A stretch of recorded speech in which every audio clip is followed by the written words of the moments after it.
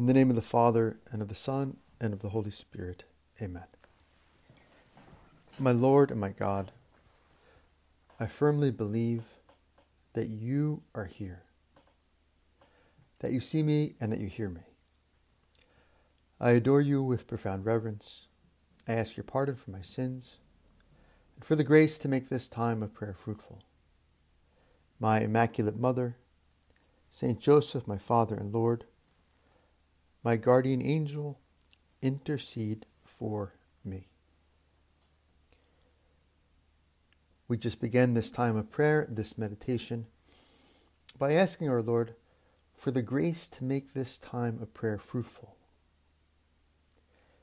Lord, we ask you to make this time of prayer fruitful for ourselves, that it be a time that brings us closer to you, a time in which we can truly be alone with you. Lord, increase my faith, increase my hope, increase my charity. Give me a special grace, Lord, to contemplate you in this time of prayer, to look at you, to see you as you are. Give me the grace also, Lord, to know that you are looking at me, that you see me and that you hear me. As we try to contemplate our Lord, we realize that he also contemplates us with a tremendous love, with a tremendous affection, with a tremendous care. We ask you, Lord, for the grace to make this time of prayer fruitful. Fruitful for ourselves, but also fruitful for others. Let my prayer, Lord, my prayer life, my connection with you, be something that is a source of grace and peace for others. Let my prayer be a benefit, a blessing for the people I live with, for my family and friends, for all those who are particularly suffering in these difficult days, these difficult times. That it be a blessing for the whole church and for the whole world. And today I thought we could meditate on a specific scene from the Gospels. And I think it's a scene that can help us and others in this time of this epidemic, this pandemic. And so we ask our Lord, give us the grace to put ourselves into the scene, to see you there, to be with you in it. We read from the Gospel.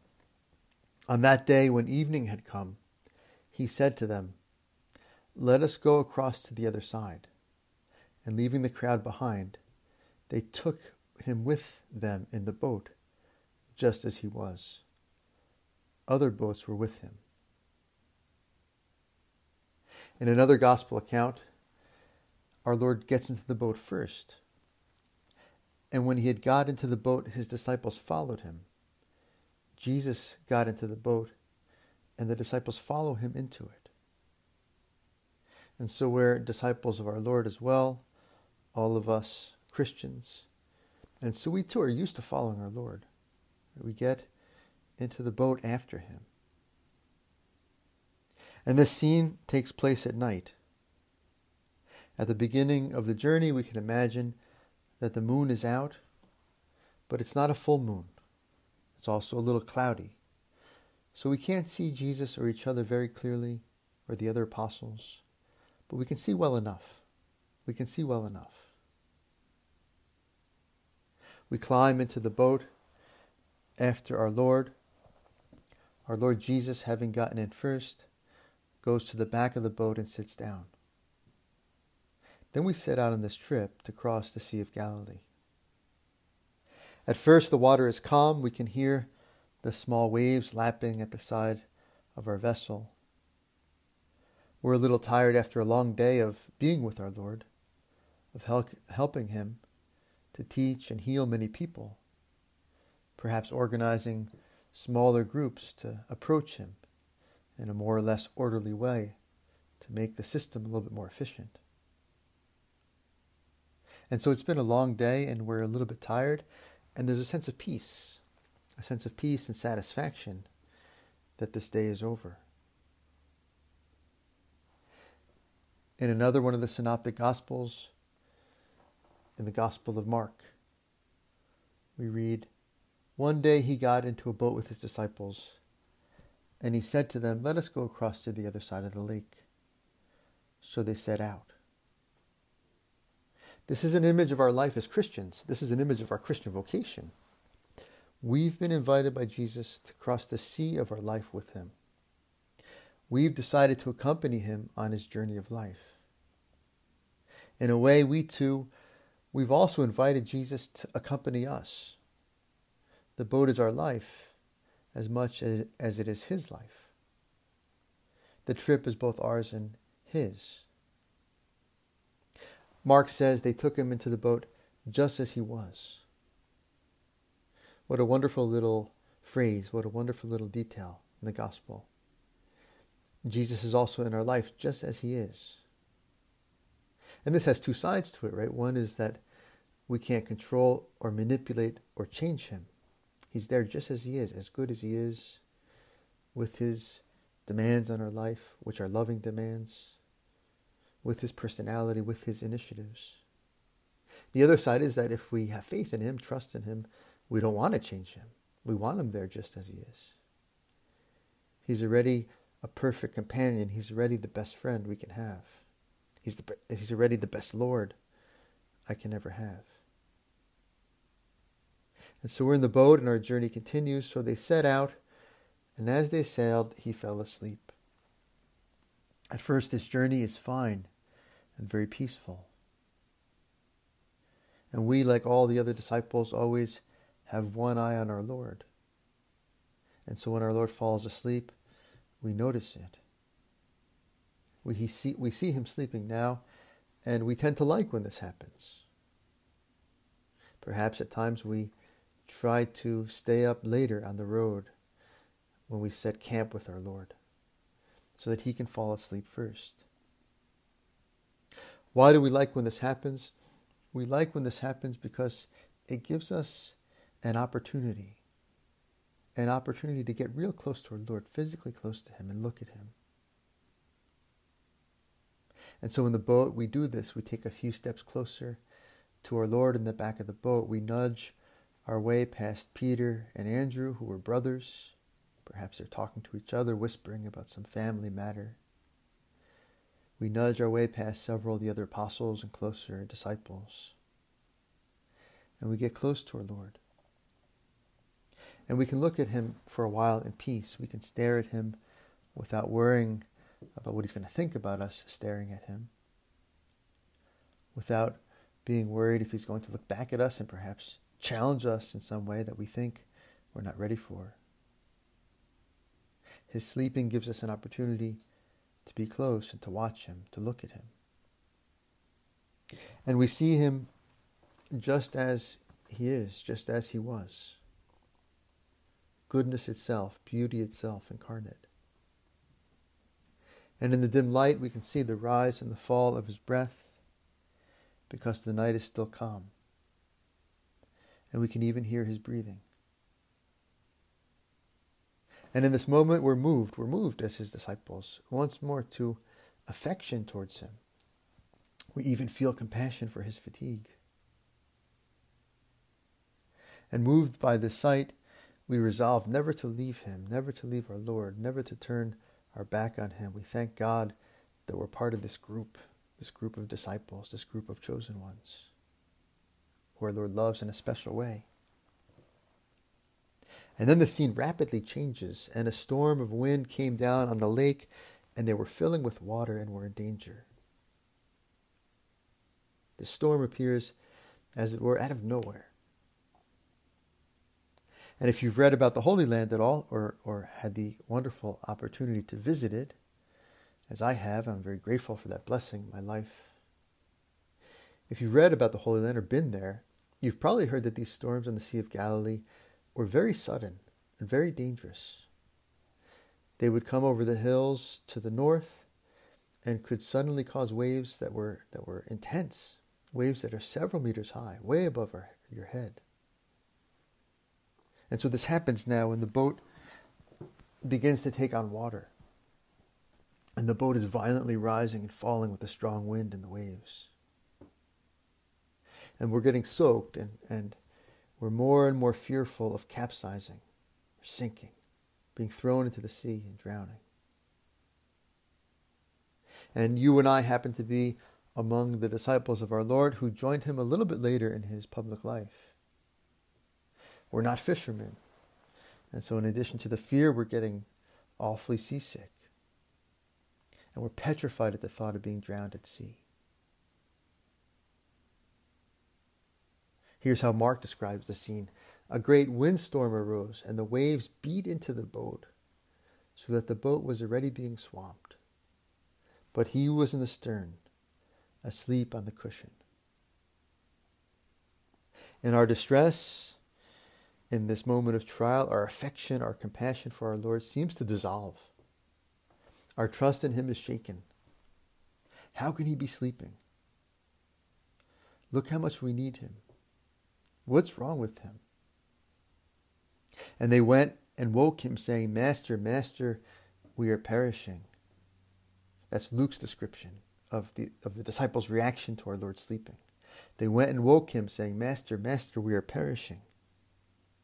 And Matthew writes, and they went and woke him, saying, Save, Lord, we are perishing. And here's Mark's description. Jesus was in the stern, asleep on the cushion. They awoke him with the words, Master, don't you care that we're drowning? And so which one is right? Is it Luke's, Master, Master, we are perishing? Is it Matthew, Save, Lord, we are perishing? Or is it Mark, Master, don't you care that we're drowning? Well, if you can imagine the scene, it's probably all three are right. There's probably many other things that were said to our Lord in this moment, because there's more than just one disciple on the ship. They're probably all shouting at the same time in their fear and their urgency and their desire to have Jesus awake and do something. It's most likely that all these things were yelled at once. The most striking and perhaps the most moving for us is Mark's question, Mark's account. This probably would have been my reaction. Mark says they said, Master, don't you care that we are drowning? Right? I thought you were going to take care of us. What is happening? Why are you letting us perish? We've seen you help so many people. Why aren't you helping us now? And the same thought, of course, can come into our minds and in the minds of others, disciples though we be, in these days of crisis, in these days of pandemic, in these days of economic hardships that are already here or looming on the horizon for many of us, in these days of greater stress and fear. We need to be sincere with our Lord in our prayer as those first disciples were. Master, don't you care that we are drowning? But we stay with our Lord in the scene. We stay with the disciples. And after putting these questions to our Lord, after running to him in our fear, in our distress, to wake him up, we see Jesus' response. And he woke up, rebuked the wind, and said to the waves, Hush now, be still. The wind dropped, and everything was very still. Another translation says, and there was a great calm. There was a great calm. Why are you so frightened? What has happened to your faith? He asked them. But sheer awe swept over them, and they kept saying to each other, Whoever can he be? Even the wind and the waves do what he tells them. What a question our Lord asks these disciples. What a question he asks the apostles in this moment on the boat. Why are you so frightened? Let's see. The water? How about the wind? The waves? Because we're about to die? What do you mean, why am I so frightened? Where should I start? Where should I start? And the real question is the follow-up question of our Lord. What has happened to your faith? This helps us make sense of the first question. What has happened to your faith? if you believe that I am God, if you believe that I am the Savior, if you believed in my love and care for you, you wouldn't be afraid, even in the most perilous situation, even in the most terrifying situation. You would trust me even in these moments that are most threatening and trying. And our Lord knows us. He knows how He's made us. He knows the sympathetic nervous system better than any doctor. He knows how our brains work, how our emotions work, and He knows we're going to be afraid when fearful things come into our life. He knows what's going to make us anxious. He knows what's going to make us worry. And yet, nevertheless, He says, why are you so frightened? What has happened to your faith? And so a believer, even though he experienced fear, even though he experienced that anxiety, even though he experienced that worry, shouldn't let himself be overcome by it. There's a difference between feeling fear and being afraid. Feeling fear is the natural reaction, the natural psychological reaction. And being afraid, letting ourselves be overcome by fear, is something our Lord wants us to avoid. And we avoid it by trust in Him. What has happened to your faith? If you had faith, you would trust me even in these moments that are the most naturally threatening and trying. You would trust me to take care of you even if we capsize. You would trust me with your lives. You would trust me even with your death. After all, haven't I been telling you about eternal life? Haven't I been telling you about heaven? Haven't I been telling you about God's eternal love for you? About His goodness, that He is your Father? Aren't you listening? Why are you so frightened? And this, once again, Lord, is an image of our life.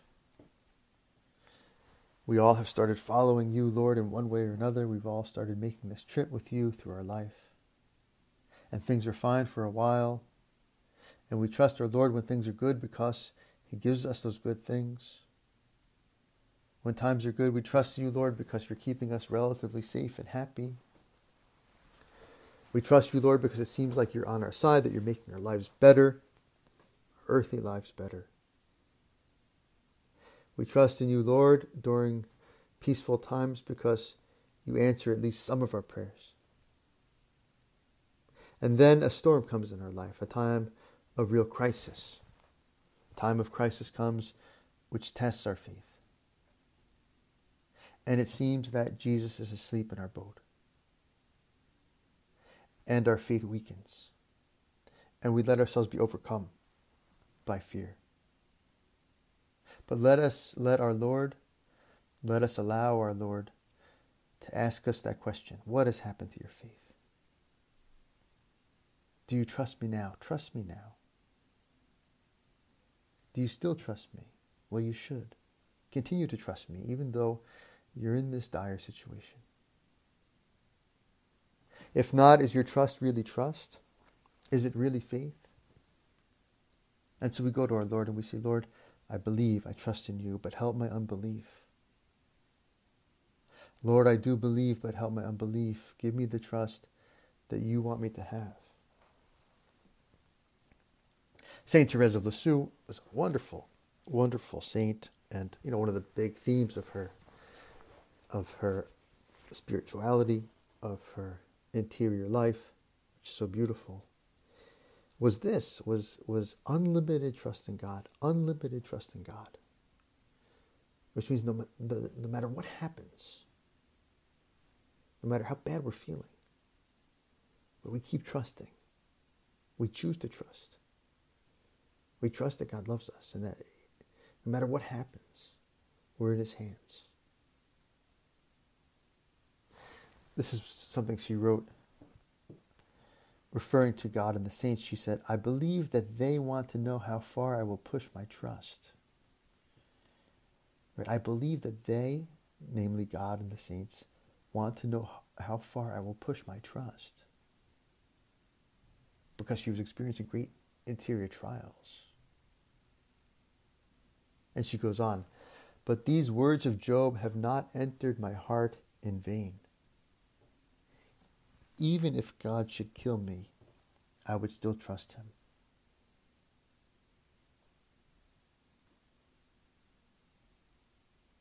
These words of Job have not entered my heart in vain. Even if God should kill me, I would still trust him. This is like Jesus in the boat. Why are you so frightened? What has happened to your faith? In another place, Therese of Lisieux says, believe in the truth of what I am saying. We can never place too much trust in the good God, who is so powerful and merciful. We receive from him just as much as we hope from him. We can never place too much trust in the good God, who is so powerful and merciful. Lord, increase our hope, increase our trust. We need it during this time, Lord. And he woke up, rebuked the wind, and said to the waves, hush now, be still. The wind dropped, and everything was very still. And there was a great calm. And there was a great calm. Jesus doesn't do this in response to their faith. In this moment, their faith is wavering. He doesn't perform this miracle. He doesn't save them in accordance to their current level of trust. He does it because he wants to. He does it because he wants to save them. If anything, he does it in response to the desperation of their situation. He does it in response to the urgency of their pleas. And so this too is helpful for us. Let us cry out to our Lord. Let us use the dead time that we have, instead of filling it with anxiety and dread, let us fill it with prayer, crying out to our Lord. The prayer from the Chaplet of Divine Mercy has come to my mind these days. For the sake of his sorrowful passion, have mercy on us and on the whole world. What a great thing we could repeat, perhaps many times a day. Asking God's mercy upon the world in this difficult time for so many. For the sake of his sorrowful passion, have mercy on us and on the whole world. In this way, we act like the apostles. We don't say, it's going to be okay, he's sleeping, but, we'll be all right. We cry out, save, Lord, we are perishing. Master, don't you care that we're drowning? Master, save us. It's a time for crying out to God for mercy. It's a time to cry out to God for his intervention, to combine a spirit of trust in him, a spirit of peace, and at the same time, a spirit of urgency. Asking him for help above all, to live through this in the way that he wants. That's the most important thing. Why is God letting this happen?